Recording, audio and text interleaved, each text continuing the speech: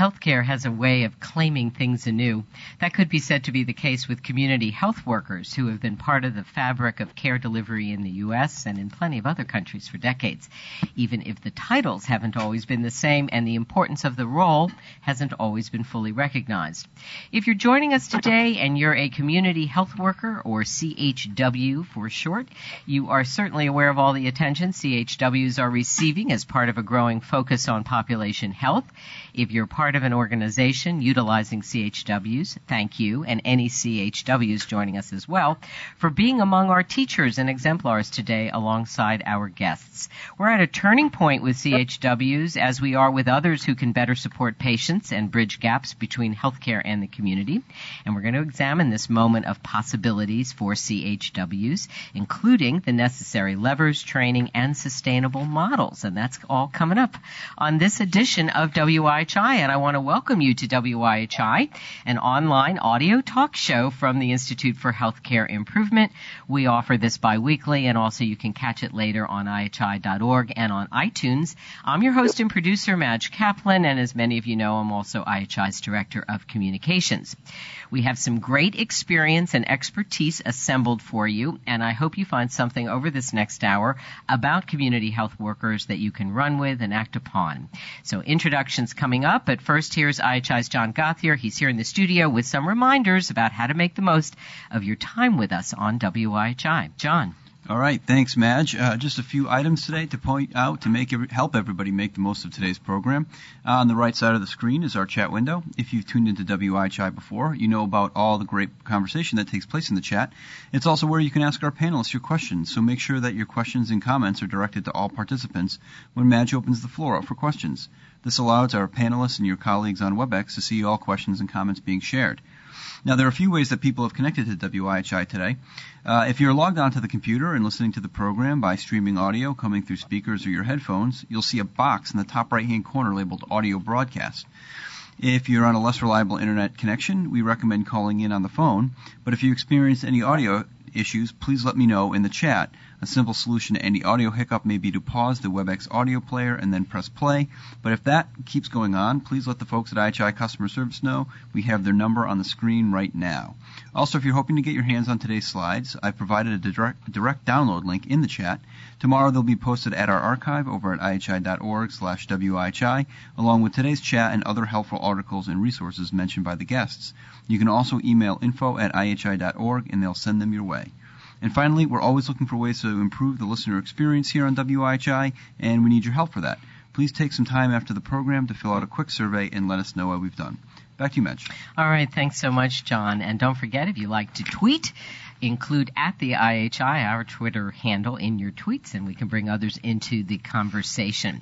So joining us by phone out in California, we've got Kevin Barnett. He's a senior investigator at the Public Health Institute. For the past 20 years, he has been engaged in research and field work in hospital community benefit and health workforce diversity. Kevin currently serves as the principal investigator of something called Alignment for Health Equity and Development, and that's a national initiative, acronym AHEAD. Welcome, Kevin. So glad you can be with us. Thank you, Madge. It's a pleasure to be with you this morning. Fantastic. I also want to welcome by phone Dr. Shreya Kangovi. She's an assistant professor of medicine at the University of Pennsylvania Perelman School of Medicine and the executive director of the Penn Center for Community Health Workers. She led a multi-stakeholder team that designed what's called IMPACT, and that's a model of care in which CHWs support high-risk patients to set and achieve health goals. Welcome, Shreya. Thank you so much for having me. Fantastic. And one more person on the phone. He's out in Worcester. We'll get him in here at some point soon. Darrell Fox is currently a community health worker as well as a health equity and public health consultant. His areas of focus are CHW leadership development, policy training, education, and financing. Darrell has over 25 years of experience as a CHW, including 20 years at Children's Hospital in Boston, where he worked with adolescents and young adults living with or at risk for HIV. Welcome, Darrell. Thank you. Honored to be here. All right, fantastic. And I want to acknowledge that Dr. Heidi Beferis, who has had decades of experience with community health worker programs, I'm sorry she's not joining us today as planned. She had a last-minute major conflict. She apologizes, we apologize, and send regrets. We'll tap her experience at another time on WHI, but rest assured she also helped in our preparation for this show. And as you'll see in our resources, and it may pop up on the screen at some point as well, she wrote a really, really interesting article in Health Affairs called Bridging the Gap, a community health program saved lives, then closed its doors. This is about a program called PACT, which does still exist in some form at the Justice Resource Institute. Heidi, though, wanted to capture some of the issues, particularly around financing and soft money that led to that program closing in that form. So we're going to get underway. Think of your questions and comments for our guests. Thanks for the tremendous response to this topic. That gives me an idea of things that we can continue to do in this area with CHWs and sort of the non-traditional workforce. So, Kevin, I'm going to start with you. I always love going to Kevin for framing. And I think what we're going to do with Kevin is we're going to put up also a nice slide that Darrell created for us, which has this great definition of what is a community health worker. And by this, I think with this slide there, let's ask you, Kevin, do we all mean the same thing when we're talking about community health workers today? And if you could also, as secondarily, frame for us what forces are at work right now that are driving what we'd have to say is fresh interest in CHWs, particularly in the United States. Thanks, Kevin. Sure. Let me start just a couple comments on the slide that you've put up, because it is what I believe it captures are really three important dimensions. One is this notion that as a person that's a trusted member and or has unusually close understanding of the communities. This is a central dimension of the community health worker and an understanding of their role. They have to have that clear base, that clear understanding of the particular community that's being served. The second dimension of this is really about how to facilitate people's access to and optimal use of available services. The third, and I think the less understood understanding and role of community health workers is their role in really facilitating and in advancing broader health improvement through outreach and education, but through building social support systems, through advocacy, in understanding some of the broader drivers of health. So it's a relatively long definition, but I think it captures the scope of issues that we look to community health workers to serve. We have been all over the map in defining, in creating titles for people that, for all intents and purposes, serve a community health worker function. We call them navigators, community health educators, peer health educators, lay health advisors, promotor de la salud, and doula, for example. So there are a broad range of terms used. Often those terms are driven by the categorical funding source behind those, and Heidi would have commented more about that, and we'll touch on this issue a little later in the program.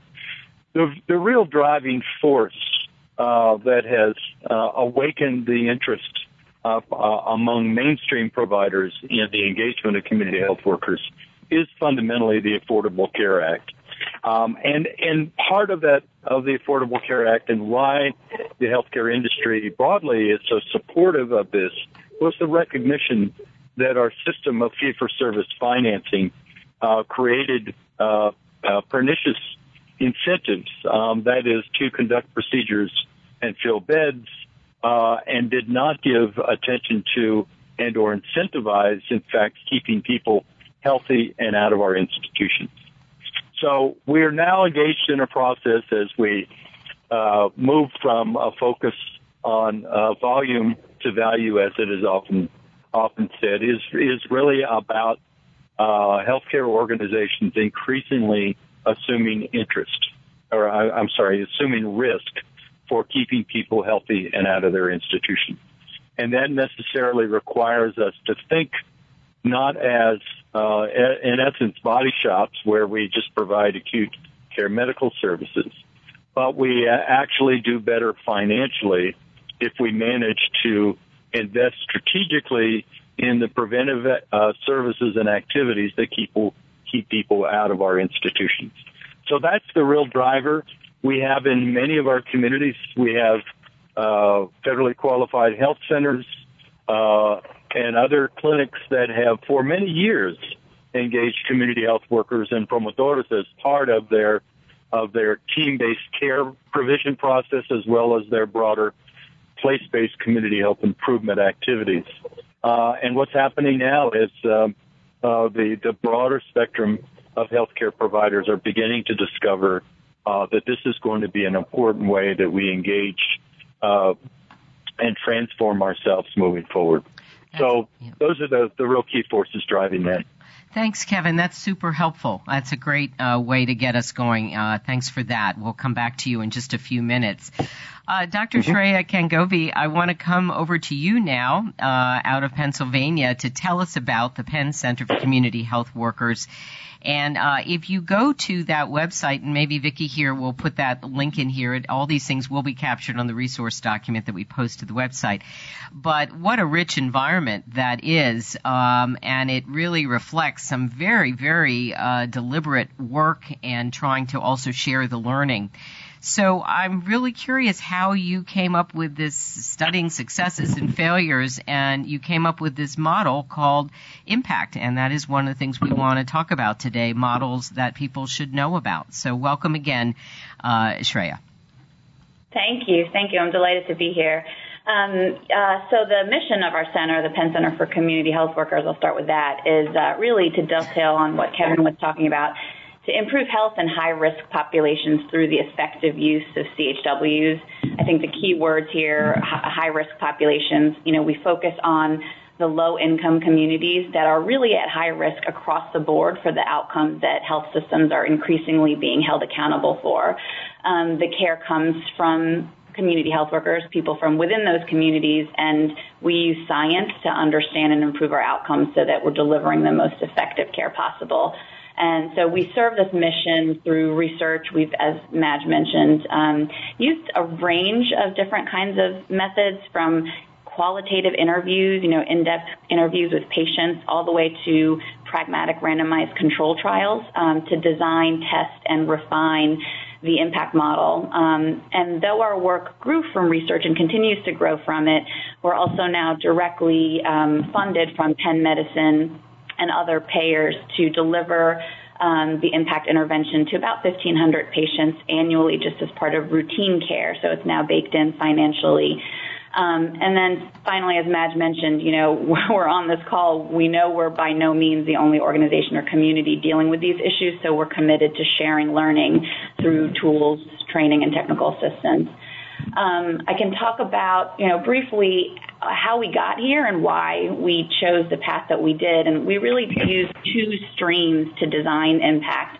One was we wanted to start by talking with patients themselves. They're the experts. We started back in 2010 and conducted hundreds of these in-depth interviews on porches, hospital bedsides, talking to patients that most often are left out of the conversation, low-income, marginalized patients, and we asked them what they thought made it hard to stay healthy and what we ought to be doing differently. And then we took all of these, hundreds of interviews, and we coded them, and we made a long list of all the barriers that patients told us that they were facing. And this list was like 4 pages long. And for each barrier, we said, well, what intervention step would address that problem? So for example, a lot of patients said that the minute they enter the healthcare system, nobody's listening to them and they're being judged. And so we said, okay, well, the first step might be that a community health worker conduct an open-ended, strengths-based interview. Then we went 2 steps further and said, what traits would somebody need to have to do that, and what skills? And we kind of did this row by row until we came up with a comprehensive design map for what ultimately the intervention was going to look like, and then what traits we were going to look for in hiring and what skills we would train on. So we wanted to listen to our patients, and we did that, but we also really wanted to learn from history. As Madge mentioned, community health workers are not new. In fact, they are quite old. They date back at least to the 1800s. And it turned out, during this long history, most community health worker programs have failed. And I really want to emphasize that. Despite this being a wonderful idea, a lot of programs have tried and failed to move the needle on these hard outcomes. And so we spent a while talking to experts internationally and nationally, many of whom are on this call, and trying to understand what was the difference between the programs that succeeded and those that failed. And it boiled down to 5 key elements. Number one, hiring. This is fundamentally a human intervention. It's only as good as the people. And it's really about their interpersonal skills, not where they went to school or their credentials. It's about, personality traits. So programs need really good hiring protocols. Second, the programs that succeeded had clear work practice manuals for, things like caseload, supervision, documentation. It was written down, and there was program level infrastructure, not just a community health worker flapping in the breeze in a clinic. The third element was that the programs were plugged in and integrated to what was going on with doctors and nurses' offices. There were patient-centered models rather than just disease-specific programs that, couldn't translate across settings. And then finally, the programs that endured had a rigorous scientific proof behind them. They were evidence-based. So we kind of took the design streams from what patients told us and what history told us and merged them together to create the impact model. And I'll pause there, and I can give you more information about how we addressed each of those historic factors in the design of impact as the call progresses. All right, that sounds fine. I think what's interesting, you talk about the lessons from history, Shreya, and John, if you want to advance to the next thing, what I think this clearly makes this very strong historical connection between. So I think that's what's sort of interesting is some of the fundamentals, because of course we think of today as super complex and often very hard to find what are the key ingredients. So I just want to call that out. I also want to mention, Shreya, and our audience, or just highlight the fact, if you see the reference at the bottom of this impact slide, that this comes from an article in JAMA, and Shreya gave me a number of really interesting links to articles that she's written with some others.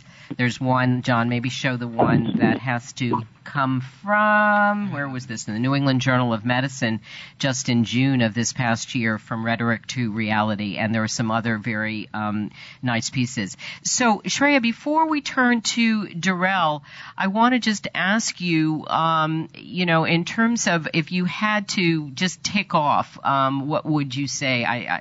Everyone remembers on WHI, I ask people to condense and boil things down to fit into this format on the show, but what would you say are the key components of the model, if that's not putting you on the spot there? No, not at all. I think it goes back to those 5 things. So we have really clear processes for who we hire, and again, they weigh the interpersonal skills. So it's meet and greets, it's structured interviews with cases to see how people would handle situations, make sure that they're empathic and good listeners. So I think hiring is key.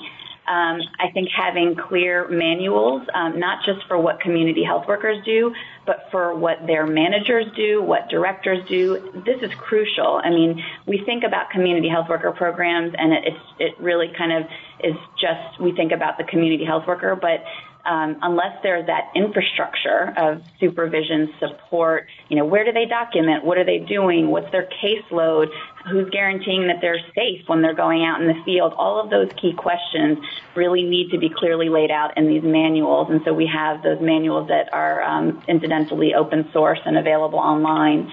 The community health workers do need to maintain their grassroots identity. That's crucial, but they also need ways of being plugged into the formal healthcare system. So sending EMR messages, attending rounds when they can, and using phone calls to communicate with the team. And then having a model that can scale.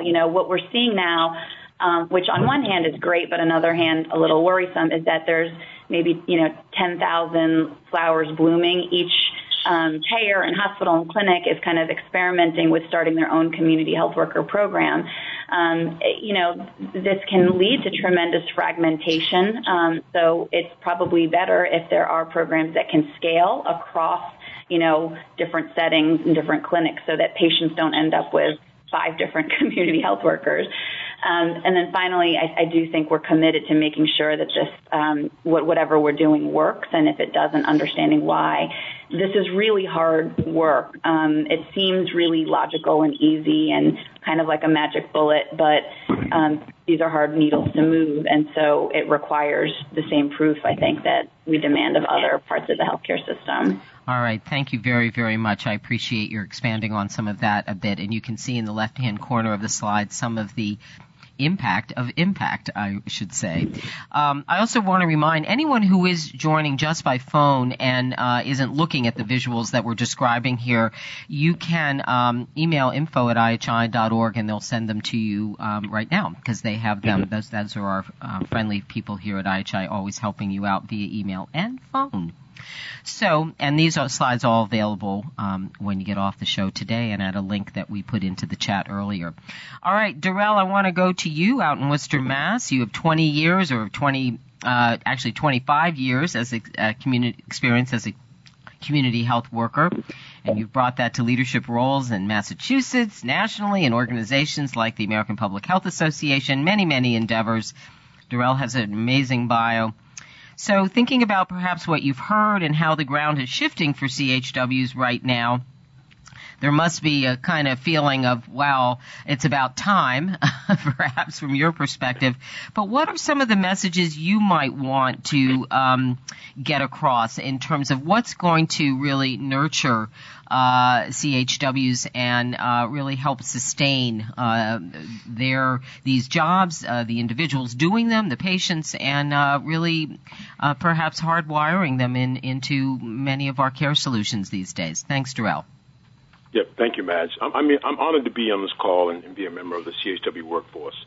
And I really want to provide some comments and some encouragement to all who are listening to truly support CHW leadership and CHW self-determination and all initiatives, programs, projects focused on the CHW workforce, our development, our training, our education, and then the critical component that's been really moving forward is around credentialing and reimbursement and or financing. And this really, for me, I was asked to be on this call and talk about a few things. I felt that CHW self-determination and things like people continuing or developing equitable partnerships with the community health workers. They just showed the definition slide, and before I go on, I do want to say that it really, that definition was a national effort to develop a standard occupational code on the federal level for community health workers. So the American Public Health Association Community Health Workers section worked with CHW networks and associations across this country in the mid-2000s to develop that definition. It's currently being used also as the Department of Labor definition for the federal CHW apprenticeships, and it has been endorsed, adopted, shared, or used by many states and by many CHWs and the organizations that represent them. I want to go back to, I think they showed a slide about a common theme, which is nothing about us without us, CHW self-determination. And I really think that places that have sowed the seeds of true partnership have seen benefits related to services provided to clients, communities, related to the enhancement of the strength of the field. And so I think real and true and equitable partnerships with CHWs, those new to the field, and particularly those who are seasoned, is one of those critical components that I have seen provide success, not just for the workforce, but also for the agencies we work for, and most importantly, for the communities and clients we serve. In over 2 decades as a CHW, I've been engaged in a lot of things, a busybody, as some would say, on the local, state, regional, and national level related to CHWs. And I've seen ebbs and flows over these 2.5 decades.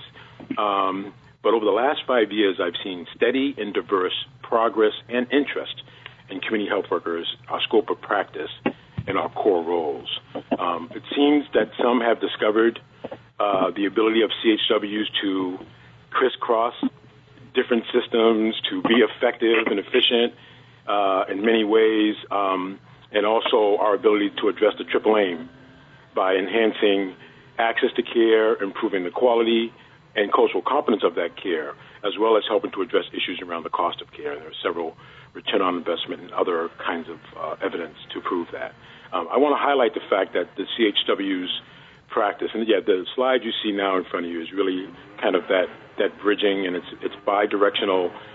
It goes in all directions related to CHWs in the center from both, with community being really key to that. I want to highlight the fact that we practice in many settings, and I think with all of this focus on healthcare, on reimbursement, et cetera, sometimes lost in the shuffle are those critical community settings, those youth development, social justice, housing, legal advocacy programs. I just want people to know that as we progress the field, we must not forget our brothers and sisters who may not be strictly in clinical or healthcare settings, because they're key to us keeping that. I think I heard earlier that grassroots, organic nature of our field while we do things like credentialing, et cetera. Some of the things that have gone on to Madge and others have been, really around CHWs being included more and more in city, state, federal policies, administrative rules, legislation. You have the Affordable Care Act. You have the National Partnership for Action to End Health Disparities being operated now through the Regional Health Equity Councils. And you have other health equity plans, strategies, Medicaid amendments, et cetera. CMS innovation models is another one. I'm going to stay focused on this, but on the screen right now, you'll see 3 links. I'm going to mention a few of those, but I really just wanted to have this moment of time with you and to share some things that I think are important as we continue this conversation. I think one of the new key areas, or maybe not new, but building areas, is really around the inquiry into CHW's role in achieving health equity by addressing the social determinants of health, our role in behavioral health and our role in oral health, and truly our ability to be part of the solution to heal some of the ills of health and human service systems. I think some key messages that I'd like to say is that, once again, back to the self-determination, also known as Kujichagulia, to those who know that term, and that's development of any programs, initiatives, projects have to be done in partnership with CHWs from its inception. I think that's been critical, and I think there have been key successes that we can highlight related to folks who have really embraced that. I urge you to support and strengthen the development of CHW leadership as a way to truly build up our profession. And I also urge people to explore, develop, share, and read and access the growing evidence base for CHWs, including our impact on health outcomes, positive impact on health outcomes. If you go to the RHEC, which is that first link on there, you will see there are many, many articles, but in all honesty, I can't keep up, and even this week there were some key articles that were shared with some of us. So I think that's, in closing, I'll just say a couple other remarks, and that is there's a critical meeting coming up, and that's the American Public Health Association annual meeting, where there'll be, if any of you guys who are going there, I urge you to attend sessions related to CHWs. There are multiple sessions around the conversations that we're having here today: health equity, population health, social justice, community development, credentialing, certification, and the critical piece around sustainability, around exploring advanced payment models for CHWs. There's also something that's exciting coming up, which is the findings from a key report from the National Community Health Worker Common Core Project. There'll be a lot of talk in sessions at APHA, but right after that, there'll be a report released. And it's really been a way to kind of operationalize equitable partnership with CHWs as they built in a CHW network review process that is guiding and leading efforts to build this national consensus on our core roles and competencies. I urge all of us to continue these conversations. There are many forums that I have not mentioned that I think provide us the opportunity to continue this. And once again, thank you for having CHWs be part of the experience and leading and guiding the experience. Thank you. Thank you so much, Darrell. I really appreciate it. We'll be thinking about the APHA meeting coming up, and also we'll keep our eye out. Maybe I'll learn more from you about that report, and we can make sure it's in the resource document where folks might look for that when it comes out. But thank you very much. Before we go to chat, and I want to thank Darrell and Shreya and Kevin, all three, John, bring up this one about an IOM discussion paper, and this is going to just bring me back to Kevin for just a minute, Kevin. You're a co-author on this paper called Bringing Community Health Workers into the Mainstream of U.S. Healthcare. And maybe just take a couple of minutes to say what you think this represents. This came out in February. I think it's crisscrossing some of the themes that we're already talking about, but it seems to be trying to also nudge something forward. How would you characterize the importance of this report and the issues therein, Kevin? Thanks. Sure. I guess what I would note, that the core question that you've raised is what's needed to accelerate this movement. I would point to a few issues at hand that we have to sort through. One that is that as present, we do not have most of parts of our country are still operating predominantly in a fee-for-service environment, and to the degree, and as we move more and more over into that realm of full risk capitation, it will clearly become evident to those that provide care that there are these array of factors that they cannot deal with in the care management arena, and increasingly that the community health workers will not only help us manage the care of more complex patients, but begin to look at what are the support structures needed in the community context to address this. So if you happen to be, for example, in the state that's not doing the Medicaid expansion, you have a high number of uninsured, then in that context it would behoove you to think about how community health workers can help address the concentration of people who come into the emergency rooms frequently, as well as those who you may be paying penalties for because of readmissions for complex conditions after they were discharged, bring them back into the hospital. So finding a way through your community benefit expenditures to think proactively, to in essence be good stewards of those services, should lead you to think about how to engage community health workers.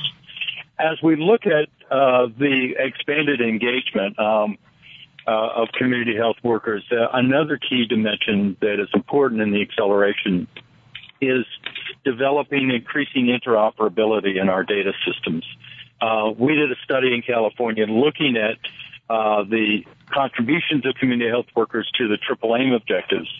And what we found was most, if not all, community health centers, who were the entities primarily engaging community health workers, could not point to the return on investment. And the primary reason was they did not have access to the hospital utilization data that would tell them whether or not Mr. Rodriguez needed to go to the emergency room last week. So this is a critical near-term need. While building interoperability is a complex issue, an important starting point are ways in which our mainstream providers interact with our safety net institutions, our community health centers, and looking at ways in which to link those data are critically important. One other area is on the issue of training. We're in the process of looking at this issue in California, thinking in geographic terms about what sort of training resources are available, to what degree is there alignment in terms of the content, the pedagogical focus, and recognizing that we want community health workers that come from particular communities, and it behooves us to think strategically about what kinds of resources are available. And that leads me to the last dimension of this, which is what are ways in which we begin to think more regionally among our provider organizations about how to build capacity. And we are looking in a number of regions around the country at how to bring together provider organizations and payers to both co-invest in the training infrastructure for community health workers, but also to begin to think about the training, the essential training that is needed for the other members of the team in order to effectively engage community health workers. At the end of the day, this is about how we better work together to address the social determinants of health. And it's important that all members of the team, the clinical team as well as those in the administrative arena of these organizations, understand and prioritize this as a part of their transformation process. Let me stop there. Okay, thank you, Kevin. That's very, very clear. Vicki put in the link to that as well, and I also wanted to draw attention, to the IOM discussion paper that I had asked Kevin about, and also you can see here Heidi's article about the PACT program in the Boston area. So, first of all, I want to thank all of you on chat for your questions. We're about to go to them right now. I just want John to quickly remind everyone how to chat to all participants. That's maybe what John's going to say. And I thank each of you who may be answering some of the questions and providing some of the resources. You're part of our rich environment here. John. That's exactly what I'm going to say. Make sure that at the send to bar says all participants when you submit your question. All right. Thanks very much. Okay. So I'm going to try and sort of run down a lot of different, I'm trying to group some of the themes here. One has to do about optimal payment sources. A lot of the themes have to do what's the optimal title, what's the optimal role, what's the optimal payment. And I guess I thought I might turn to Shreya for that, because Shreya is also saying that their program at the Penn Center is funded in a fee-for-service environment. So Shreya, why don't you tackle that issue about best ways to, since financing is an issue that can sometimes make or break or bedevil some of these issues, how are you making it work financially? Thanks. Sure. So what I'll answer is not the best way to finance it, but just how to finance it regardless, I guess, of policy environment or how we approach that. I think that the first thing that we started to do was really make a list of outcomes that were problematic for the people that we cared about. These were outcomes where low-income communities were suffering around the triple aim, whether they were high rates of chronic disease, preventable hospitalizations, lack of access to primary care. And for each of those outcomes, we also asked ourselves, what is a high-resource stakeholder that takes a hit financially when our patients suffer these outcomes? In other words, whose bottom line is this outcome affecting? Who might be willing to pay for this if we're able to improve this outcome? So we made this list of outcomes, as I mentioned, preventable hospital admissions. They're bad for patients, but they are also, even in a fee-for-service environment, if you have uninsured or Medicaid patients being admitted, that is a financial loss for hospitals. Access to post-hospital primary care, that is now called a transitional care management visit, and it's associated with enhanced reimbursements for providers. Chronic disease, those are, HEDIS and NCQA measures, et cetera. So we made this list of things that kind of thread the needle between the heart and the dollar sign, we like to call it. And then we basically made sure to track those outcomes in our randomized controlled trials of the intervention, so that once we had the data showing that, hey, we're able to improve HCAP scores or, quality of communication by 12%, you said that was of interest to you, Penn Medicine, and we're moving that. Now would you be interested in paying for it? We're able to make that return on investment financial projection a lot more easily because we had kind of gone through those stages. I don't think that everybody in every program in the audience certainly needs to go through those same steps and, invent something and do a randomized control. I, in fact, think it's silly for that process to be reinvented. But I do think that programs will have more traction if they use evidence-based models that have already been demonstrated to move these outcomes. And then you can take that to your CFO of, either I've seen questions about should it be hospital-based, primary care, social service, whatever high-resource stakeholder cares about those outcomes. You can take the evidence to that stakeholder and say, this has been proven to move this needle. Let's plug it into a return on investment calculation and then use that as the basis for budget setting. I think that's very interesting and a very systematic way to go about it. So I can imagine folks being very, very interested in that.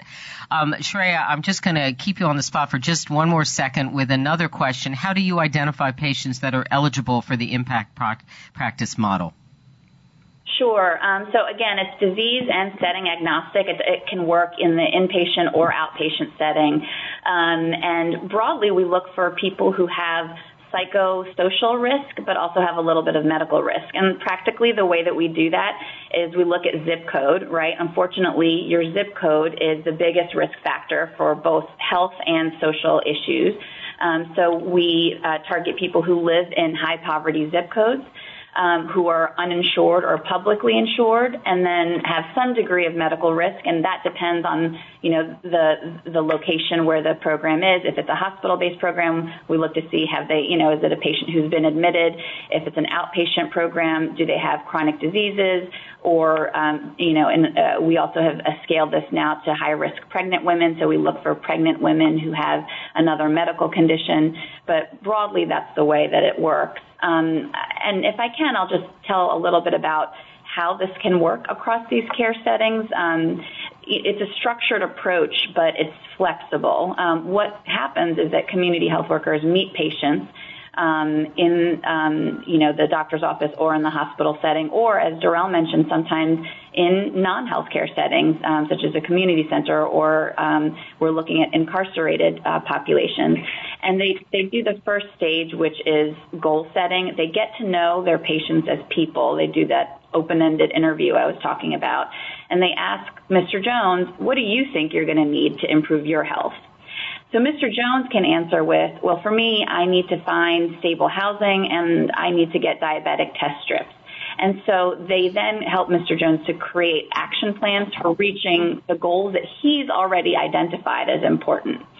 And then in the second stage, they help him to achieve those goals. They're out there in the field getting it done, not just providing information, but being hands-on buddies and, partners in this. And then they connect them to long-term supports when the intervention ends.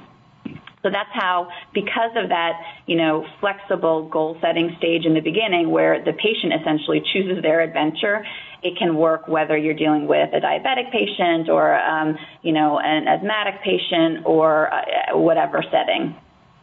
Okay, thank you very much. Really fascinating and very, very helpful and very concrete. We have a number of questions that have to do with both optimal role. Darrell, I'm going to flip a few of these over to you in sort of a group way, which is sort of the optimal role for a CHW, and also to what extent people are using different titles. So somebody's asking, what's the difference between CHWs and social workers besides education? This person goes on to say, it appears CHWs do similar tasks as a social worker, but utilizing CHWs would be more cost effective. There have been some other questions, which is, should medical assistants be trained to be CHWs? There's a conference that has CHWs / patient navigators. So I don't know. I guess my question to you, Darrell, optimal role, and do you see is it important to have a really clear distinction between a CHW and some of these other roles, or could we begin to see some of these things kind of blending together in any way? I hope that's not too confusing. Thanks, Darrell. No, those are great questions. I think when I talked about the Community Health Worker Common Core project known as the C3 project, I talked about an effort to build upon work that's been going on for decades around really defining, naming the community health worker core skills and core roles. Those core skills and core roles are the foundation of most of the training and education related to CHWs that I know of that's out there. So there's that piece of the component. But the question about, and I saw the emails about the patient navigator, there has to be in the movement over the last 2 decades around synergy and unity. When you have a state, like including my state of Massachusetts, that has done several waves of surveys of the workforce and has found 50 different titles which fall under the CHW scope of practice and or positions where people are demonstrating the core roles and competencies of CHWs.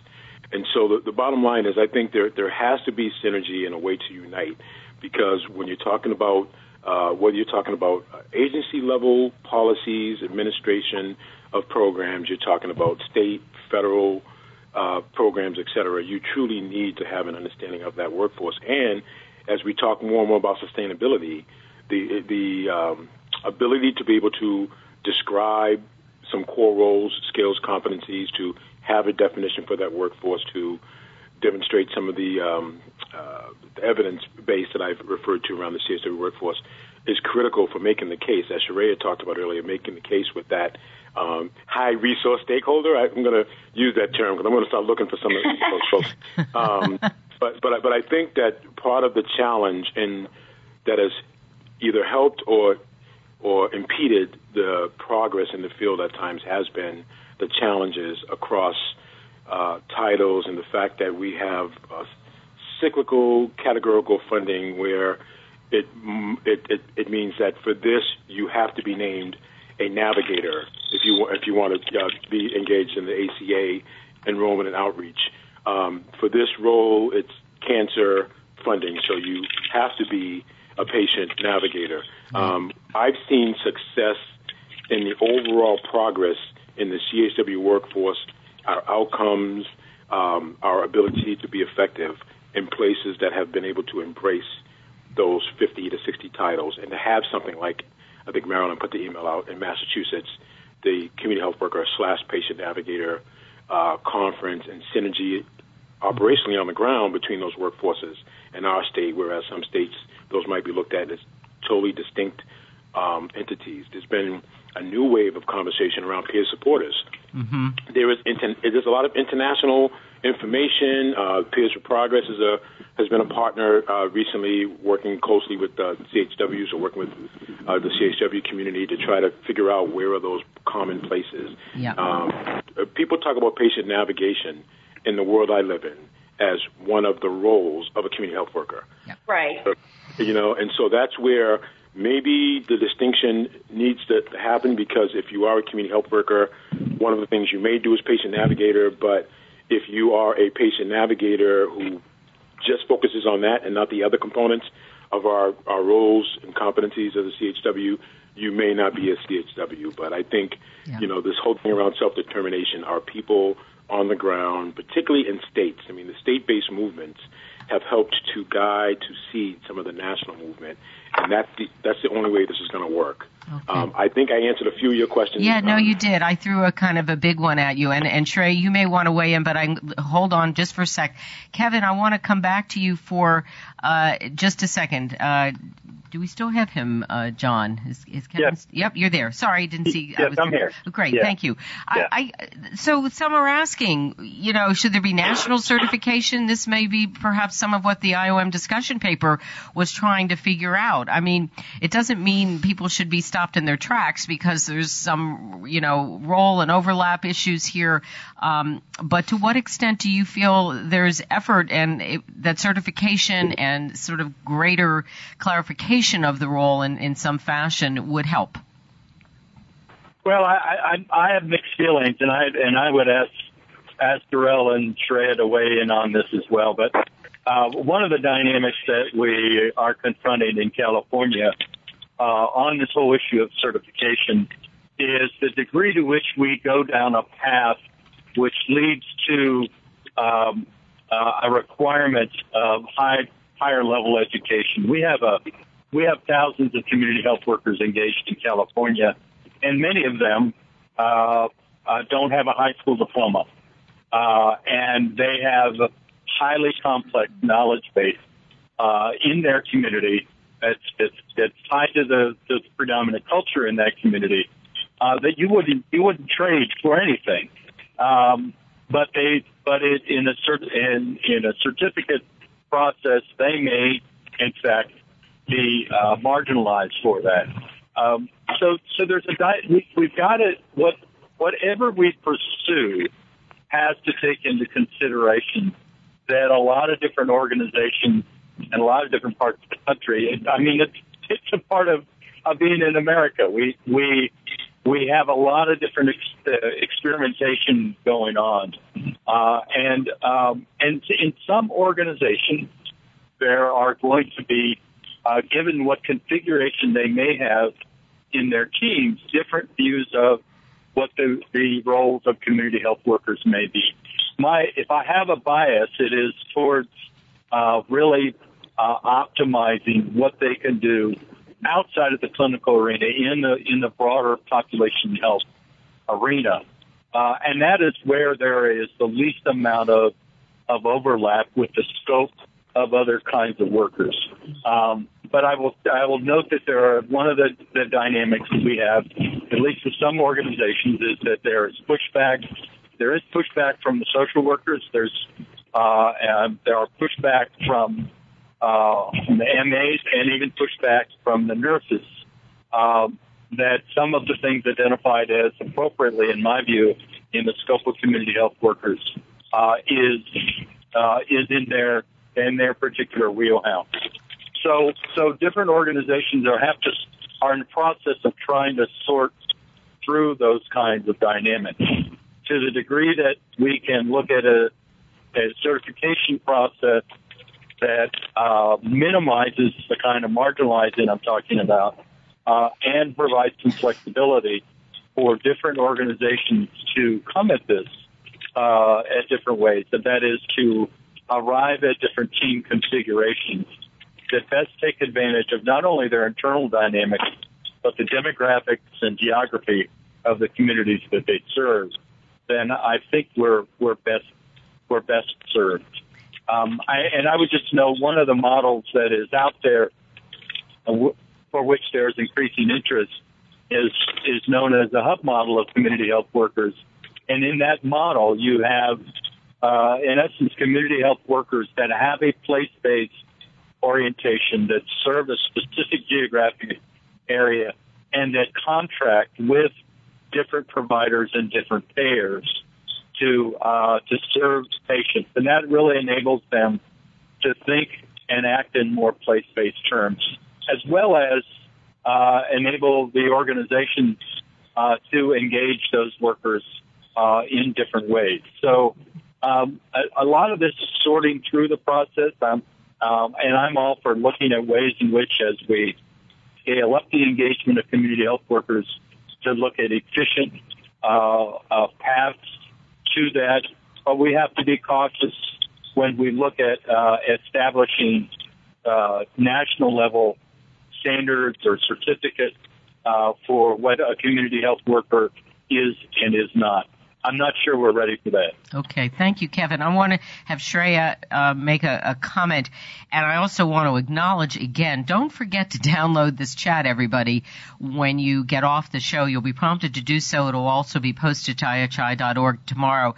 You are all doing also, in addition to our fabulous guests, you're each doing a wonderful job of answering and providing additional information in the chat, which just shows the caliber of the audience that we have today and what experiences you have.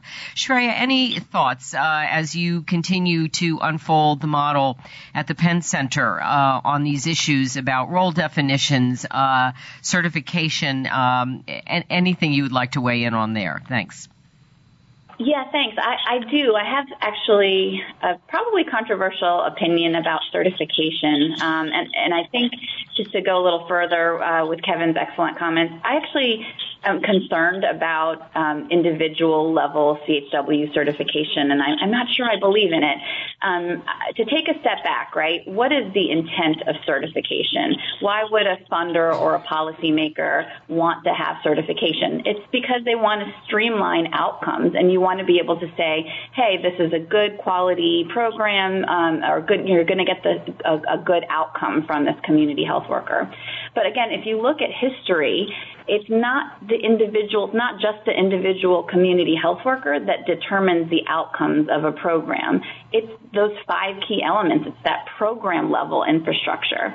So to me, it doesn't seem to make sense to put a lot of burden just on the individual community health worker and the training for that community health worker without also then, taking a step back and thinking about certifying at the program level, almost the way hospitals are certified by JCAHO. So, what it might look like is, hey, we certify, Penn Center for Community Health Workers to provide community health worker services because they have some guidelines around hiring, they have infrastructure to make sure their CHWs are safe and they have, good documentation and, good standardization and supervision, et cetera. So I actually feel like if we want to get the most out of certification, we might start thinking about program level certification. Interesting. Thank you very much. John, over to you. Got there just for a second. We want to just remind you of something, and then we'll start to wrap up. Go ahead, John. Yeah, thanks. We just want to talk really quickly about a program that we're starting in January to help primary care providers in EHR-based settings rethink and re-engineer their current testing systems. The IHI is offering Building Reliable Systems to reduce delays in diagnosis.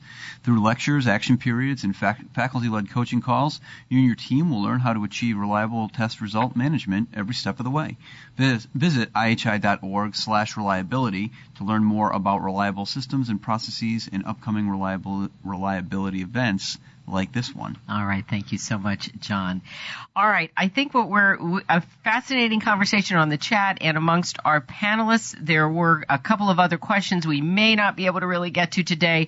One of them had to do with sort of community paramedics, trying to look at a role that might be emerging there and how to nurture that without, in some ways, knocking EMTs and the skills. And I think that's an underlying issue in both in enhancing the role and also understanding the value of certain kinds of training, education, et cetera. I appreciate, Shreya, your last comments. I think what we're going to do is we're just going to wrap up now because that's what we have to do, and I'm sure folks have things to do. Thank you. If we can you can keep the chat going, but Darrell, final thoughts from you. You talked about the APHA coming up, a report coming out. You've given us a lot of things to point to. What would you say you're maybe most excited about right now in terms of the potential going forward here? Thanks. I'm a proponent of community health worker driven, led credentialing or certification. And that's with the theme of self-determination. I could say more about that, but as one of the people who helped to be part of the team that drafted our statewide certification legislation in Massachusetts, I felt that the workforce was a driving force behind it. Therefore, we understood on the ground in Massachusetts what we needed. We felt part of our progress was related to our getting credentialed in our state. I would say that this excitement around, this consensus around our core roles and competencies is critical to some of the next steps we're going to take. I think there have been some wonderful webinars around building capacity within the workforce, including with our statewide, local, regional associations. And also, once again, the American Public Health Association meeting is going to be another place where we come together, we build, we grow, we expand, and we truly have to continue to educate others. Some of the comments on the call, I wondered, some of the evidence that I know of and some of the things I've seen, I wonder how widely that's shared with some, and I think we have to do a better job at that. Thank you. Darrell, thrilled that you could be part of the program.